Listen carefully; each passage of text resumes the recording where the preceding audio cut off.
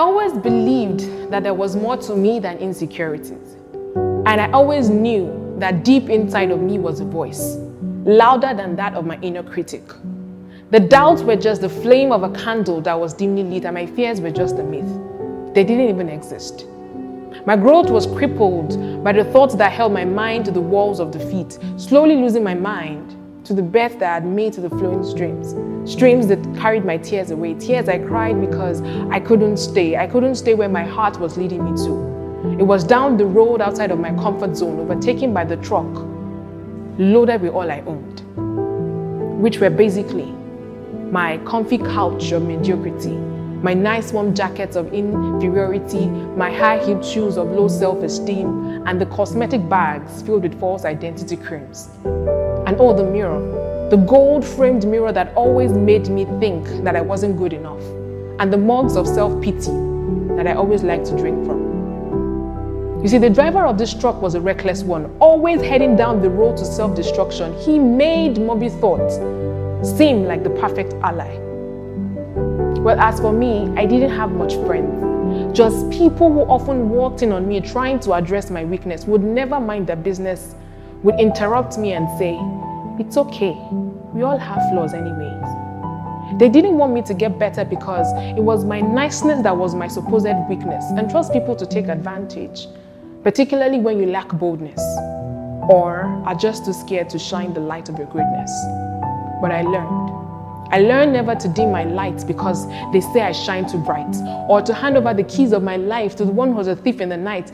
I learned to fly hope. Like a little child flees kite, I learned because I always knew that there was more to me than insecurities.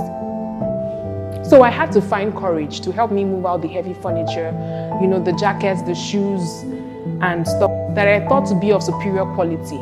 But they were just the original fake ones. Well, don't blame me, they felt real, just like the warmth of the sun.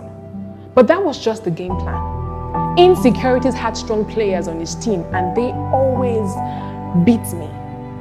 Even though I liked to believe that this was the game of my life, so I should get to make the call, right?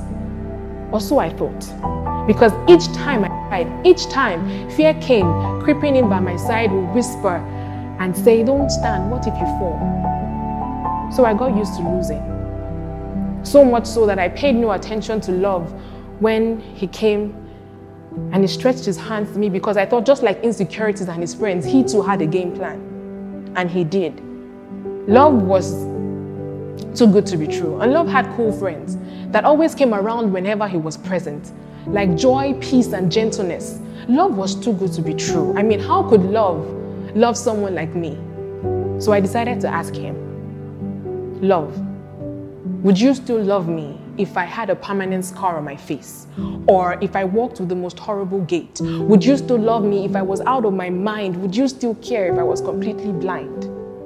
The truth is, all these questions were born out of my own insecurities, because I bet I wouldn't even love me if I had all those qualities. And so I stood with not so much expectancy, waiting for what love would say to me. And as I went through the pages of the love letter that love wrote me, love said, "I had always loved you, long before you were formed, to the times you were lost, even when you became conformed and you tried to fit in at all costs, all through all what you had been through. All this time, I had always loved you." And those were the words that set me free. And as I began a relationship with love, he made me see that truly, yes, indeed, there has always been more to me than insecurities. So I took the keys of the truck from the reckless driver. I got my life back on track. And now the journey of my life now has direction and purpose, but only because love drove. And he still drives. And now I do amazing things because I can. And he made me see clearly more than ever that there has always been more to me than insecurities.